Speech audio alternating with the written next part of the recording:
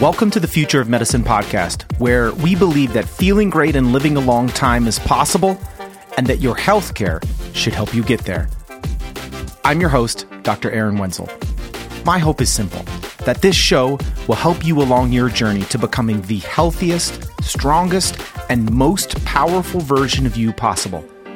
Now, let's jump into the show. Hey everybody, welcome to this week's show. In this episode, Jen Justus and I are going to be digging into the 3 areas of focus for anyone to be recovering from the quarantine. We're going to be talking about stress management, and we're going to be talking about 2 secret weapons that you are underestimating, and I can't wait for you to jump into the show. Without any further ado, let's get into it. Hey everybody, welcome to this episode of the Future of Medicine podcast. I'm your host, Dr. Aaron Wenzel, and I am joined by the lovely and talented Jennifer Justus. Hello. Nurse practitioner extraordinaire. How are you? I'm great. Thanks for having me on today. As always. This episode is called Recovering from Quarantine. This is going to be a fun one. I've been looking forward to this one. I will call this timely and timeless. Oh, I love that. This content, because depending on when you're listening to this, it may be perfectly in line with our reality as we speak now, as we're starting to kind of come out of the coronavirus crisis and quarantine. And I think these types of traumatic events for people trigger an unexpected shift in their life. Yeah. And as a guy who's been doing ER for 10, 12 years, one of the things I always say is when trauma is upon us, there's only one thing that matters, and that's don't die. The first goal has to be don't die. Right. Survive. Yeah. And as we move through the beginning phases of the epidemic and this quarantine, and it didn't seem like we were going to struggle with surviving, then the next phase of any traumatic situation is to then go do what's called a secondary survey, where you look around for, well, how can we make this situation, how do we identify any blind spots? What has this provoked? Is there anything we're not aware of that isn't immediately life-threatening, but certainly very important? Right. And I think that's where we've been maybe for 60 days or so, and here we are on the back end of that, and there's a lot of restlessness and uncertainty and exhaustion and mental fatigue and all of these things. So I just feel like this type of topic is perfect because we have some tricks and we have some strategies that we're going to be talking about through this podcast. Yeah. I love that. I think, everybody's experience through this quarantine has been different. For my husband and I, life kind of changed, but didn't change because we're both in healthcare. So, while our family members were stuck at home and had to work at home and their reality completely shifted, we were still going to work every day. And our weekend routine, instead of going out, was we're stuck at home. So, right. Which is, stressful in its own way. But nobody got out of this without being affected. Right. Some people's lives were turned upside down. Some people lost loved ones. Yeah. Some people lost their jobs. And some people didn't have any of those things, but certainly going to work, I still got to go to the ER and work and provide for my family, which is an incredible blessing. Yes. But let me tell you something. Going to work as an emergency physician during the COVID crisis was a whole new kind of stressful. Oh, I bet. Yeah. And so nobody gets out of this unaffected. Right. Yeah. We're all, as they say, we're all in this together.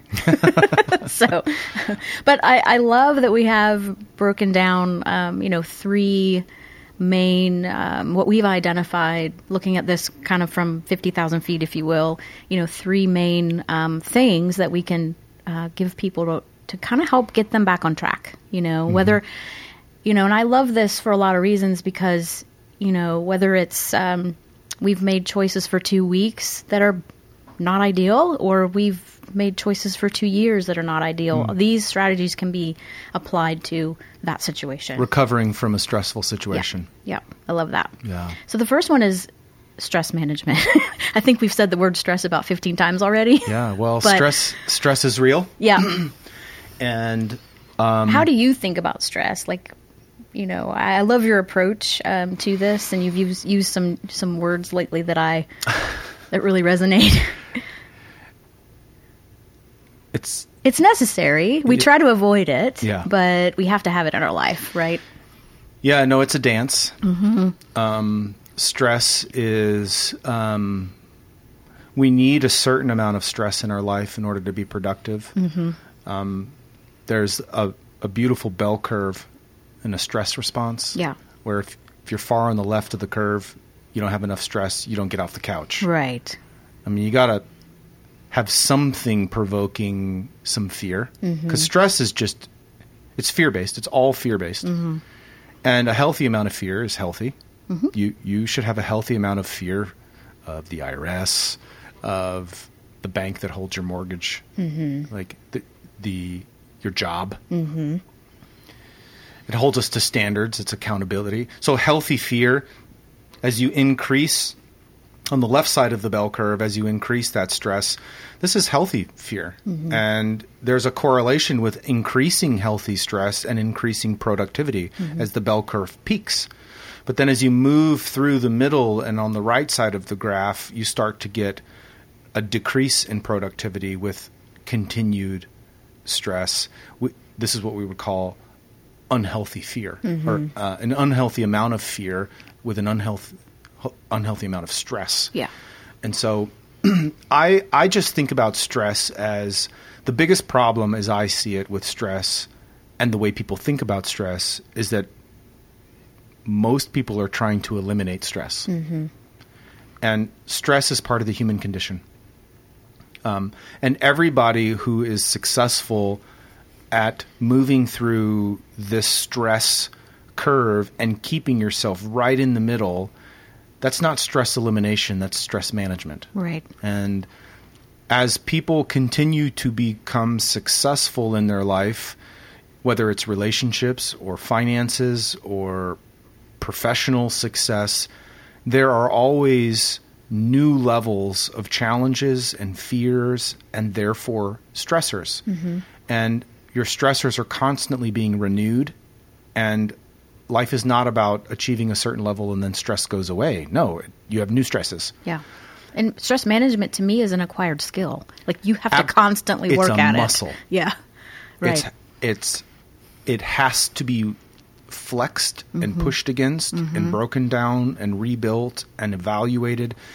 And the people I admire the most as I look at them, and they're managing the biggest projects with the most impact. They have the most on the line, yet they are cool as the other side of the pillow. Yeah. Kind of envy them. If you unpack them, there are stressors in their life. These are very significant. But their management skills, the way that they navigate their managerial processes of stress, are things to be studied. And because the lack of management will lead to building of this unhealthy fear and this unhealthy level of stress. And people who are overly stressed are not productive. They're just busy. Yeah. Too much stress leads to busyness, not productivity, and overwhelm and lack of certainty. It's the opposite of the goal. Yeah. And so while we might pursue less stress as a strategy to get back more into a healthy amount of stress, your goal should never be to eliminate stress. That does not exist. So what's the solution? And the solution, as I see it, is just clarity on the priority. Most people who are stressed out, or who would identify as being stressed out, when you really ask them what they're stressed about, they're going to start naming tons of things. And if you push on each one of them, you will help them see that not all of those are priority. They've lost focus on the main thing. Yeah. I believe Stephen Covey, 7 Habits of Highly Effective People, said it. The main thing is You got to keep the main thing the main thing. Right. In other words, you need a North Star. Everything can't be important, because if everything is important by definition, you are now saying nothing is important. Priority historically is a singular word. It was the most important thing or the next thing. It only recently in human history has adopted a plural version. You've got to get clear on the main thing. And when you have clarity, Tony Robbins talks about clarity being power. What he's really meaning is that when you have clarity on what the most important move you need to make is, and all of your energy and all of your emotions and all of your resources going into making a powerful decision about the priority, you move the needle. And clarity on priority leads to increased productivity and decreased overwhelm because you know you're locked in. Yeah. And so that's the solution. Better stress management means you need to have clarity on your priority. So then how do you find priorities? And very simply, I have a 4-step formula. You audit your life for friction, which is one of the words that was you give me a hard time about. No, I love it because it's tactical. It's a new word. It's tactical. I don't know. It's just I can feel friction. Well, because friction is a feeling. Yeah. I like to use it because it elicits the feeling. Yeah. And I think people, rather than saying, look for things that you don't like or areas you're underperforming. And but underperformance triggers friction in your soul. And so I like people, and it's not negative. Right. And it's a very neutral word, but it's visceral. Like you feel friction. And wherever there's friction, it's probably because you don't have clarity on a priority. Yeah. And what you need to do is find areas of your life that is an amount of friction that you don't like. And the first question you need to say is, well, what is this rooted in? Okay, well, it's always going to be rooted in fear. Is this fear real or is it not real? In other words, is this something that I always struggle with because ever since I was 12, this thing happened and I never recovered from that, and therefore I continue to feel this even though it's not real? Or is it real? If it is real, then you need to say, is this a mission critical event or is this purely a luxury? Yeah. One of the questions I love to ask is this true? Is this true? Really true? Yeah. Is that really true? Yeah. That'll really you really need to ask yourself, is this really, really, is what I'm afraid of really true? That's another way of saying, is it real or not? Yeah. And if it is true, then great. It is true. Let's acknowledge it's true, but does it matter? Because if it's not critical, punt it. Yeah. You've only got so much energy in a day to deploy to all of the things that you have to, that you're responsible for. And it's very important that we're constantly protecting our energy bank and not getting sapped by non-mission critical things. And so you audit for friction. Is this true? Is this real? And if it is it critical or not? If it's not, then you need to stop worrying about it. It is a decision. You decide to stop worrying about it. The next thing is basically, if it's real and it is critical and it's causing stress, it's time to innovate or eliminate or to delegate, which is just what I always think. It's funny when you write them down. I'm like, oh, wow, they all kind of rhyme. Yeah, they do. That's kind of funny. I didn't know that stuff. But these are great opportunities for innovation. This COVID-19 virus, working at home. Maybe we don't need to travel for meetings. We can do Zoom calls. Oh my gosh, we're going to save so much money in travel and time. And when I get off the call, I don't have to go to the airport and travel home and all of. And then there's my family. Innovation is bred out of opportunity. Yeah. Right. And so, if it's not mission critical and it's real, then it just needs to be eliminated, which is a decision. Or you might need to delegate it. It might be mission critical and there isn't any innovation that you can think of and you can't eliminate it, but there's something that only you can do that is more mission critical and somebody else can do it maybe 80% as good as you. And I got to tell you, 80% as good as the best is good enough 90% of the time. Yeah. And so step number 3 is you test the outcomes. What has your innovation, elimination, or delegation done to your level of friction in your life? And if it's gone, brilliant. Move on to the next area of friction. If it's still causing friction, it's time to kind of on a loop. Go back in, you got to innovate more, you got to delegate more, you got to eliminate more. And it's through this process that you will continually protect your energy stores and keep your stress level in that more optimal peak performance, minimal overwhelm spectrum, which is where we function the best. It leaves room for playfulness. It leaves room for joy. It leaves room for creativity. It leaves room for things that you've been abandoning and forgetting about for a long time that are very important to you. And there's a reason we have these feelings when we get too one way or the other. Yeah. These are triggers and signs that we are out of optimal range. And so I love that. So stress management, it's about better stress management, not stress elimination. And that's how I think about it. Yeah. What that's about great. What about step number 2, Jen? We talk. People who know us for a long time know that we, for 6 or 7 years, have been really spending a lot of time understanding nutritional biochemistry, really understanding this thing called obesity and fat, and what is fat, and why do you have it, and what's it for, and what's it there for by design, and how do you get rid of it, and what are all the things at play, and how can you recreate an environment where your body will allow you to get rid of this fat.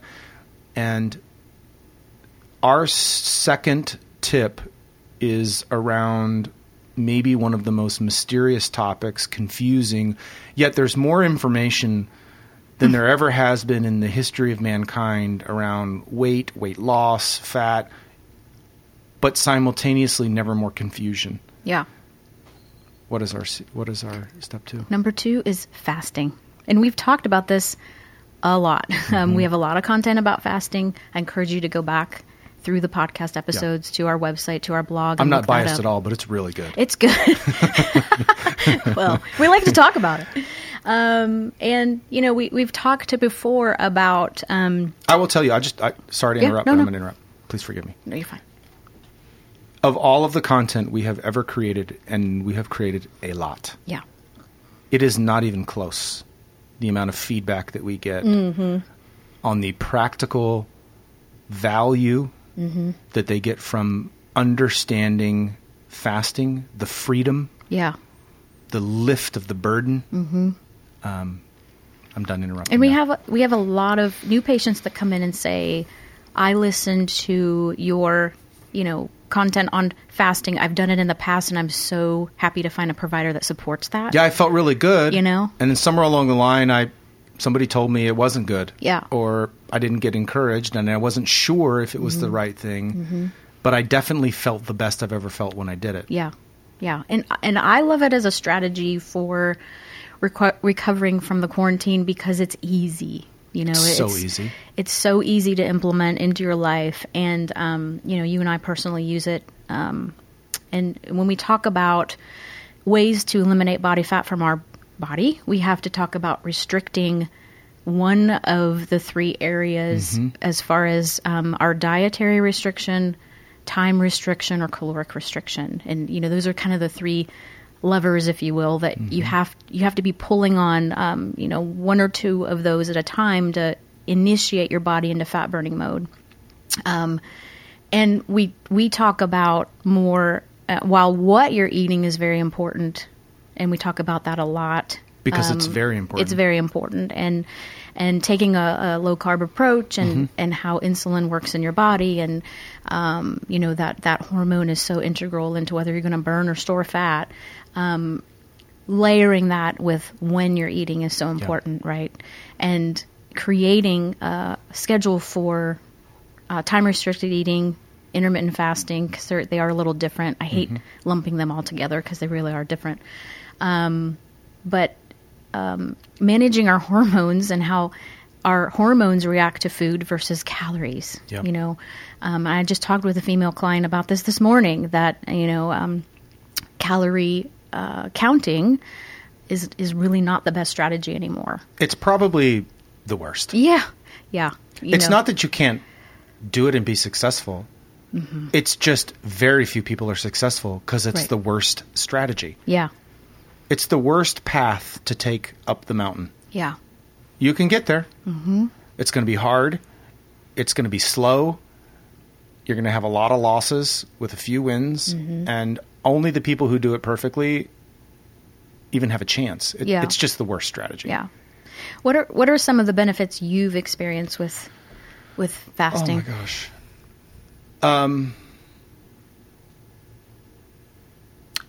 I would say that and this is going to be a nerdy answer. I expect nothing less. But I was not expecting this question from you, so I'm Whatever. going right off the cuff. You talk about it all the time. I know, but I've never been asked what are the things I love most about it. Okay.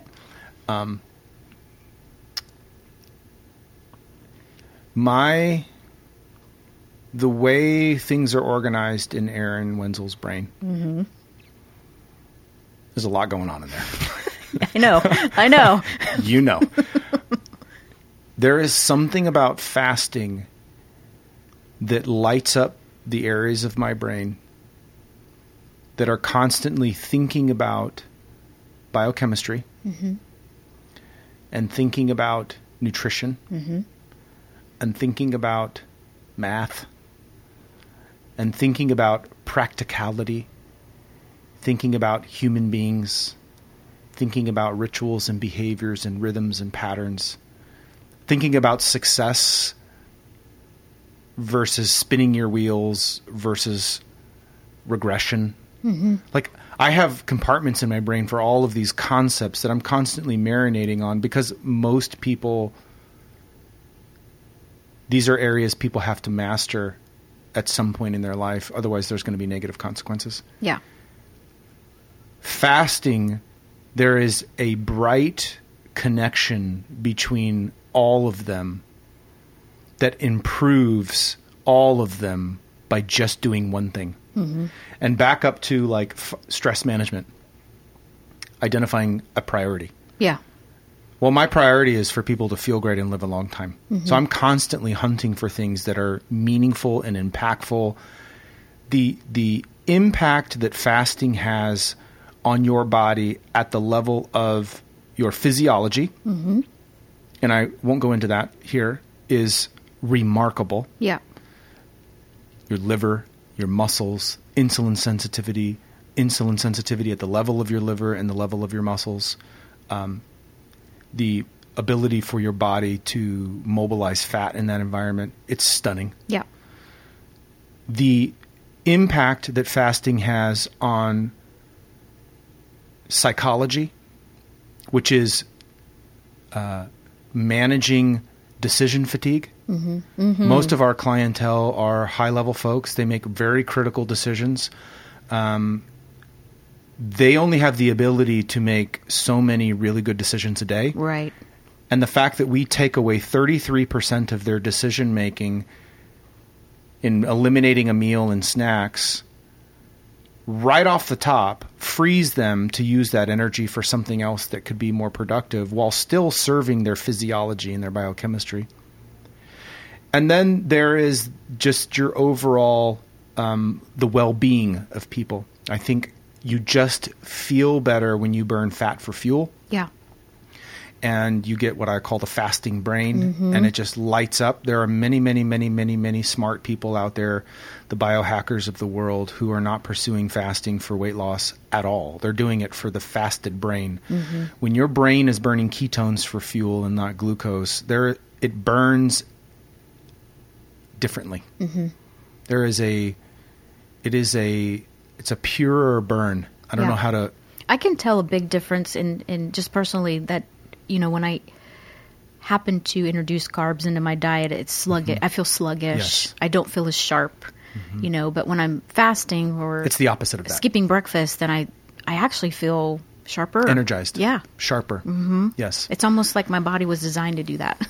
Yeah. And look, there's math involved and there's biochemistry involved in this equation, but this is far more a biochemistry problem than a math problem. This is not just simply calories in, calories out. That's math. Yeah. This is biochemistry. This is hormones, insulin sensitivity, responsiveness. And it's hard to get people to think about that because the calorie dogma has been, we have been just saturated with that doctrine for 35, 40 years. Yeah. And to be fair, it's intuitive.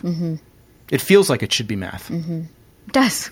The problem is that there are at least 3 calorie sources for nutrition, and they all trigger different hormonal responses. And so although calories are all the same on paper as you define a singular calorie, which is a potential unit of energy, each one of those potential units of energy in the form of a calorie coming from different sources all trigger downstream different responses. So we don't burn calories out of one bucket. We burn out of at least 3. Yeah. Which means there are rules, which is why it's biochemistry and not math. Right. I love that. A lot of people don't understand it that way. Listen, It's hard to grasp, sometimes. It's a very complex subject, and there's a lot of weeds to get through. And even with my physician colleagues and your practitioner friends, nutrition is a chapter. 6 times a day. It's a chapter of a course. Yeah. It's blown over. Yeah. And so intuitively we feel like, oh, well, it can't be that important. Turns out it's the game. It's 80% of what you're struggling with. It's diet. So if we were to help somebody trying to recover from quarantine, implement this strategy, my suggestion would be, start out slow if you can. There's going to be an adaptation phase. Yeah. And just, first of all, try. It's hard in the beginning. It is. I was not a happy camper. Because you have to change behavior. Yeah. And humans don't like to change behaviors. Yeah. It's a mental struggle, after believing that breakfast is the most important meal of the day, or whatever meal you choose to eliminate from this. But breakfast is easiest. Breakfast is easiest. And because you're already fasting. Right. And you've been fasting all through the night. It's much easier to just stay where you are than to create a fasted state.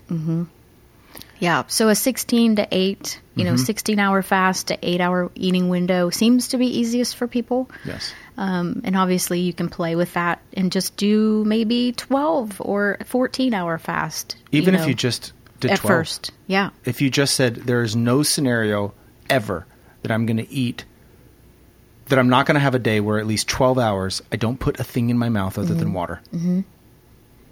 And we haven't had to lean on things like fasting formally prior to 1950 in mass agriculture at scale because we ate dinner as a family at 5 or 6. We woke up at 5 or 6. Fasting was built into the rhythm of our life. Right. We were a lot more physical labor, yes, but we also had a built-in 12-hour fast every day. We didn't stay up till 12:31 closing deals, up at 5 a.m., back closing deals on the East Coast because that's when my clients get up. And, I'm hungry. I should eat. So you only have a 5-6 hour fasted window and you're already consuming again. And then you throw in, I'm supposed to eat every 2 to 3 hours. No wonder we're a mess. Yeah. We're constantly fed. No wonder obesity is everywhere. Yeah. And if you've been working from home and had the pantry at your disposal, and you've kind of fallen back into that eating every 2 to 3 hours, look, right no judgment, but it can happen. I worked from home one day last week and was like, oh my gosh. My neighbor called it the COVID-19. Yeah. I said, no, man, that's what it's called, COVID-19. He said, no, I've put on the COVID-19. Like the freshman 20? Yeah. No, but this is the COVID-19. I thought that was really funny. But it's a complex thing. But intermittent fasting is next to getting your psychology right with managing your stress, committing to a 16-8 split 7 days a week with your fasting could be the simplest and most impactful thing you do for yourself. Yeah, I love it. The third, surviving, recovering from the quarantine is really the second secret weapon, and the first secret weapon really is fasting. The second secret weapon is strength training. And this is a journey that I've been on personally for a little over 2 years of reintroducing myself into very, very, very technical strength training and wrapping my head around it and immersing myself in this. But no amount of strength training will undo a bad diet. You can't outrun your mouth. You cannot. A Wenzelism. Ladies and gentlemen, a Wenzelism from Jen Justus. That's right. Yeah, no, I mean, no amount of exercise will undo a bad diet. You have to fix your diet first. It's 80% of your health journey. Mm-hmm.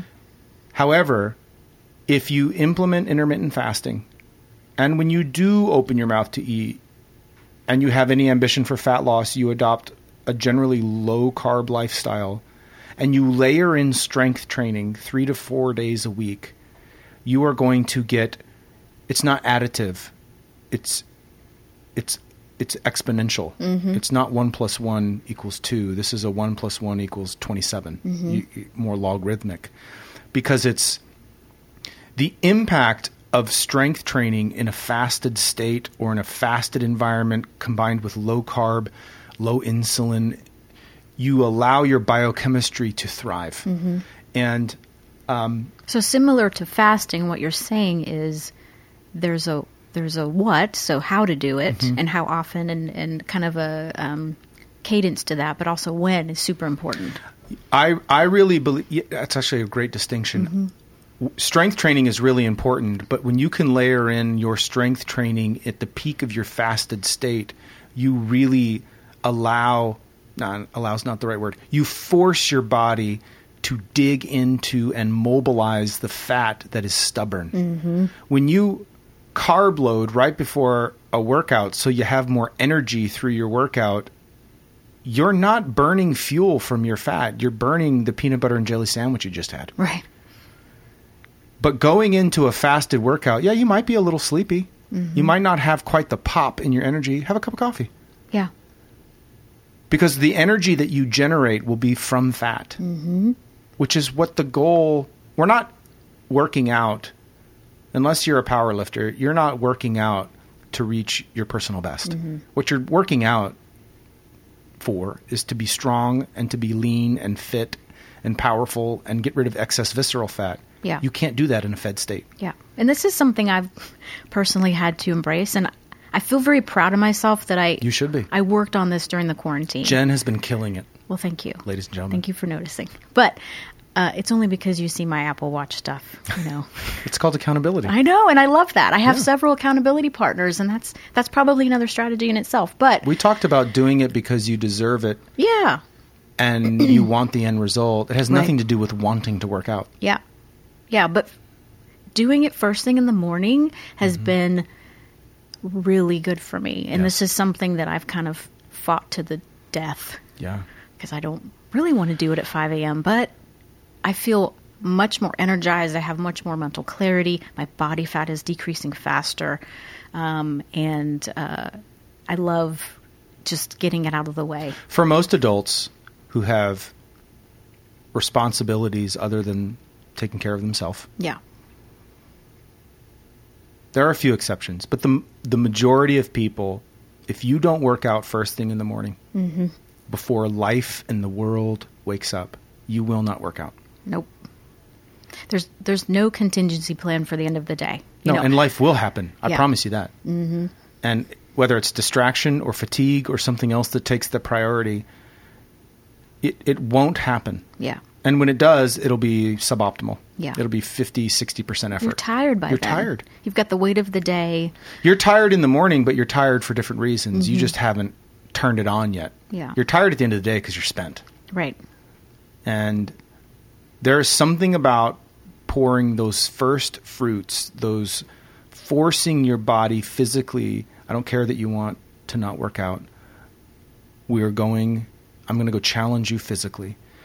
Because when you come out of that and then you start the day, your odds of winning the day are very close to 100%. Yeah. It's hard to make big mistakes if you put a bunch of work in before the rest of your family is awake. Yeah. It just is.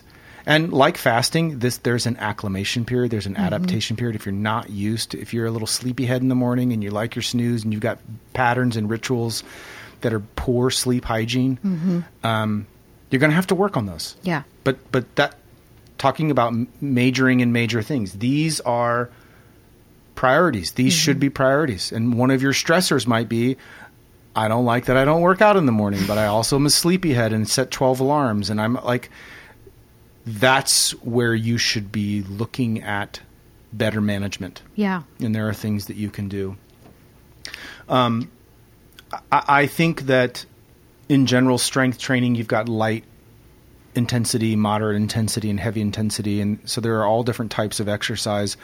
The problem as I see it is most people go right to the moderate. In other words, running on a treadmill. Right. The steady state cardio. Which is the most ineffective of the three and the highest risk of injury. The human beings were designed for two things. One, powerful, explosive, fast movements like chasing a deer or running from a bear. Like the extremes. But very explosive, quick, powerful. And putting a backpack on and hiking for 30 miles in a day to go to the next village. Slow, steady, could probably do it forever. Yeah. Could just walk forever. Light intensity working out, like walking, is actually very beneficial. Not only is there a slow caloric burn, so there's some energy expenditure, there's a lot of stress management going on, there's a lot of decompression, there's a lot of thoughtfulness time, processing time.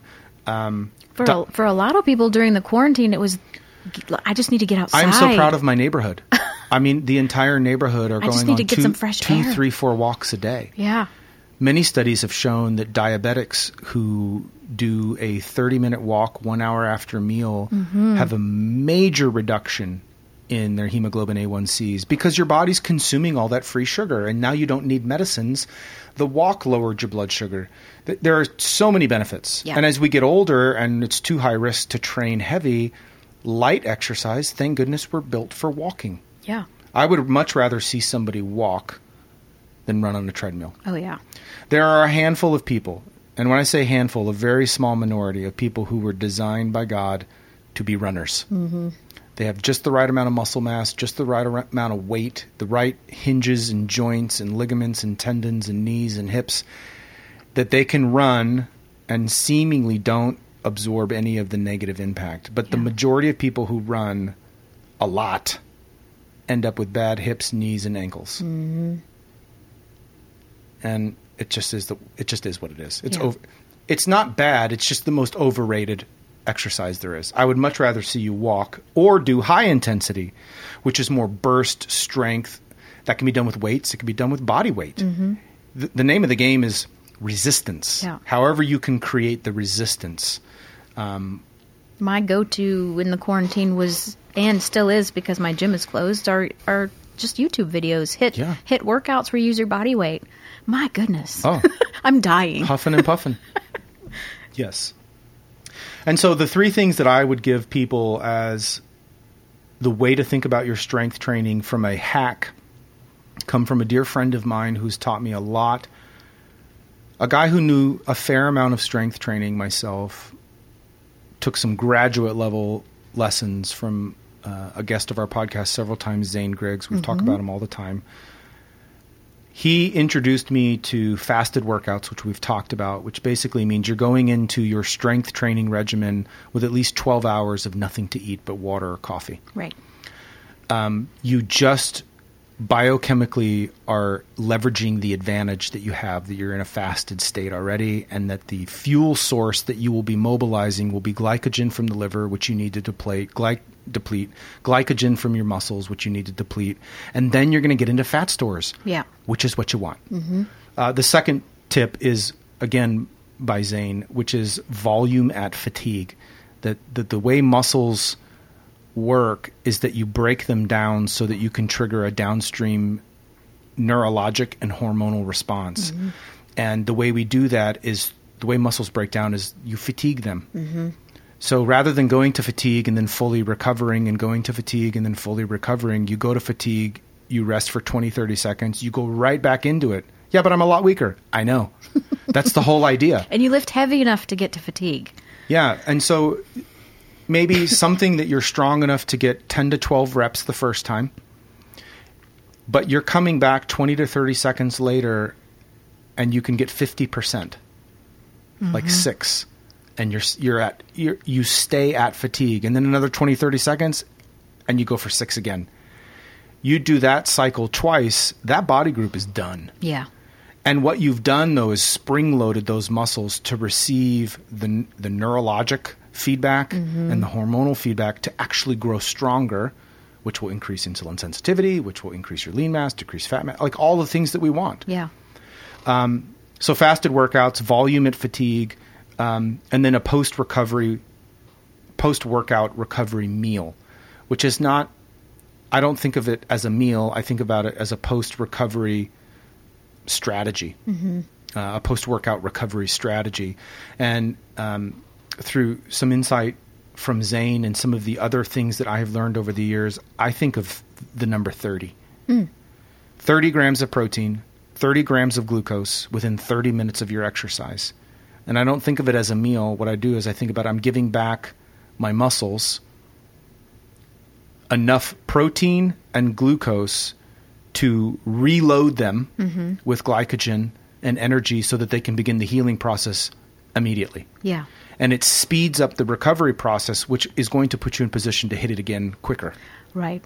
And so fasted workouts, volume at fatigue, and a post-workout recovery meal using 30 grams of protein, 30 grams of glucose, and within 30 minutes. What does a post-recovery meal look like for you?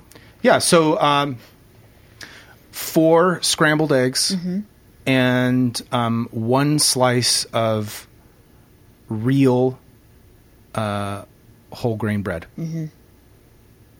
It's almost,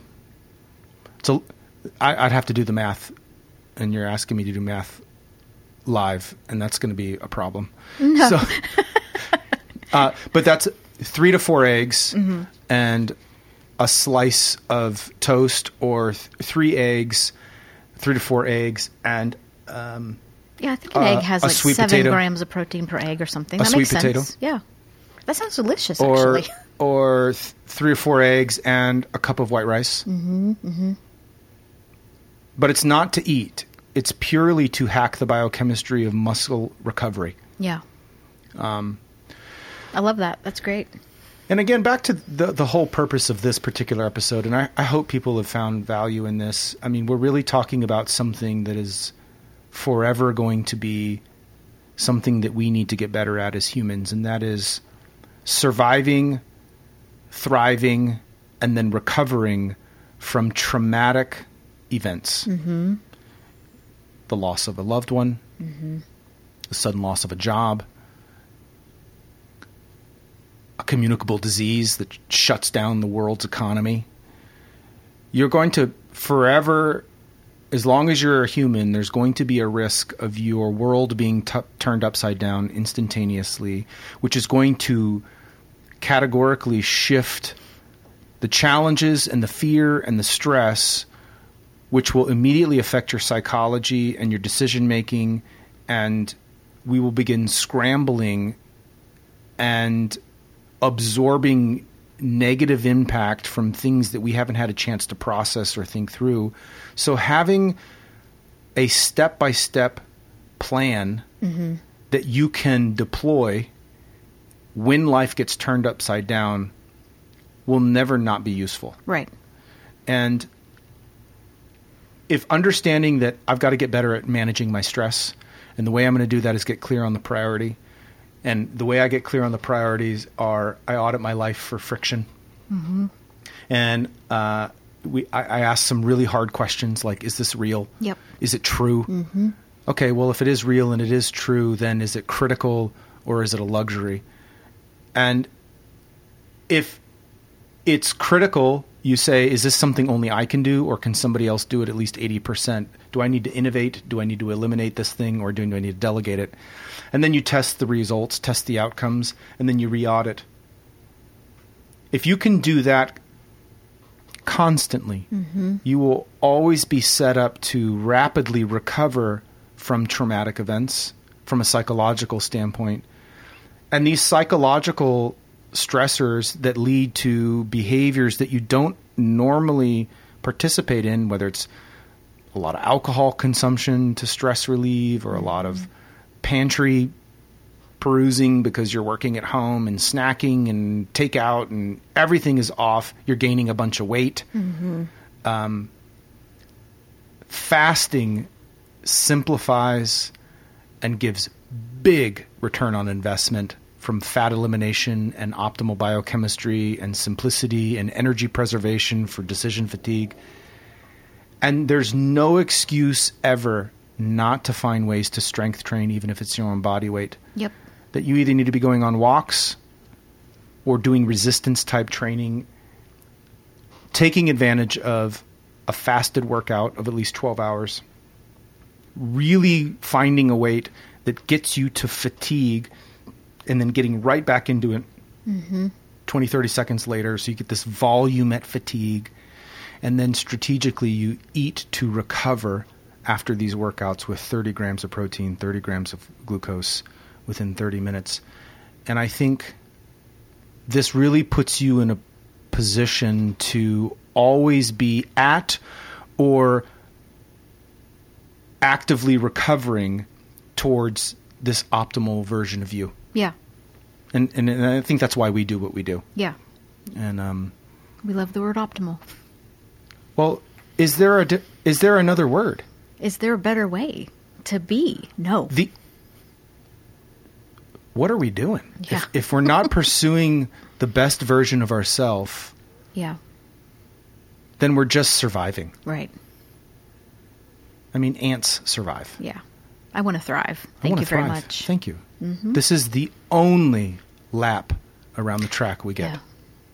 You don't get another. And you're not promised tomorrow. That's right. So for me and the people that I have the pleasure of taking care of, and I know you feel the same way. Yeah. We're constantly pushing for a better, more optimal version of you. And that likely will include a more optimal way to manage your stress, a more optimal way to think about the way you feed your body and utilize fasting, and a more optimal way to remain powerful and strong, and that's through your training. Yeah. And when you can combine good psychology and good diet and good training, I'm pretty sure life could throw you any curveball and you're sitting back on your heels and you're going to rip it out of the park. Yeah.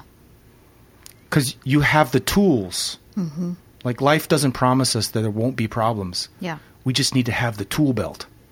And the right psychology will go a long way. And if you have the physical body that will serve you, and when you call upon your physical body to perform, that's somebody who's going to not only not die in trauma, they're going to thrive during the second survey, and then they're going to quickly recover. Yeah. And these are the people from the outside that seem to just be flying, and they don't get knocked off their track. Right. As if life is happening for them, not to them. But that's not by accident. Yeah. So this was a good one. I really enjoyed this. Thank you so much for having me on and helping people with these skills. I love what we do, and I love this topic, mostly because I know this stuff works. Yeah. This is human stuff. You know, this isn't Wenzel and Jen Justus and Brentwood MD stuff. This is human stuff. Yeah. And awesome. Famous last words, Jen? You always put me on the spot. No, I don't. We'll leave it there. Because I always like to hear what you have to say as a last parting thought. Oh, my. Well, awesome, guys. I hope this was valuable. Listen to it again if you need to. We will have a blog post utilizing all of our show notes, really diving into outlining some of the things that we talked about today so that you can study it, map it out, and keep practicing. Anyway, we'll see you next time. Take care. I want to thank you so much for your attention. Listen, I don't take it for granted. It means the absolute world to me. You can find out more about today's episode at brentwoodmd.com/podcast. There you'll find the show notes, all the related links to this episode, and tons of other resources. If you haven't already subscribed, please do so. And if you've already subscribed, then it would mean so much to me if you left a review. If you think we'd be a good fit to work together, or you would just simply like to know more about the concierge services that I provide my private clients, email us at membership@brentwoodmd.com. And now for the obligatory disclaimer. This podcast is for general information only and does not constitute the practice of medicine or the giving of medical advice, as no doctor-patient relationship has been formed. The content of this podcast is not intended to be a substitute for professional medical advice, diagnosis, or treatment. Users should seek the advice of their own medical professional providers.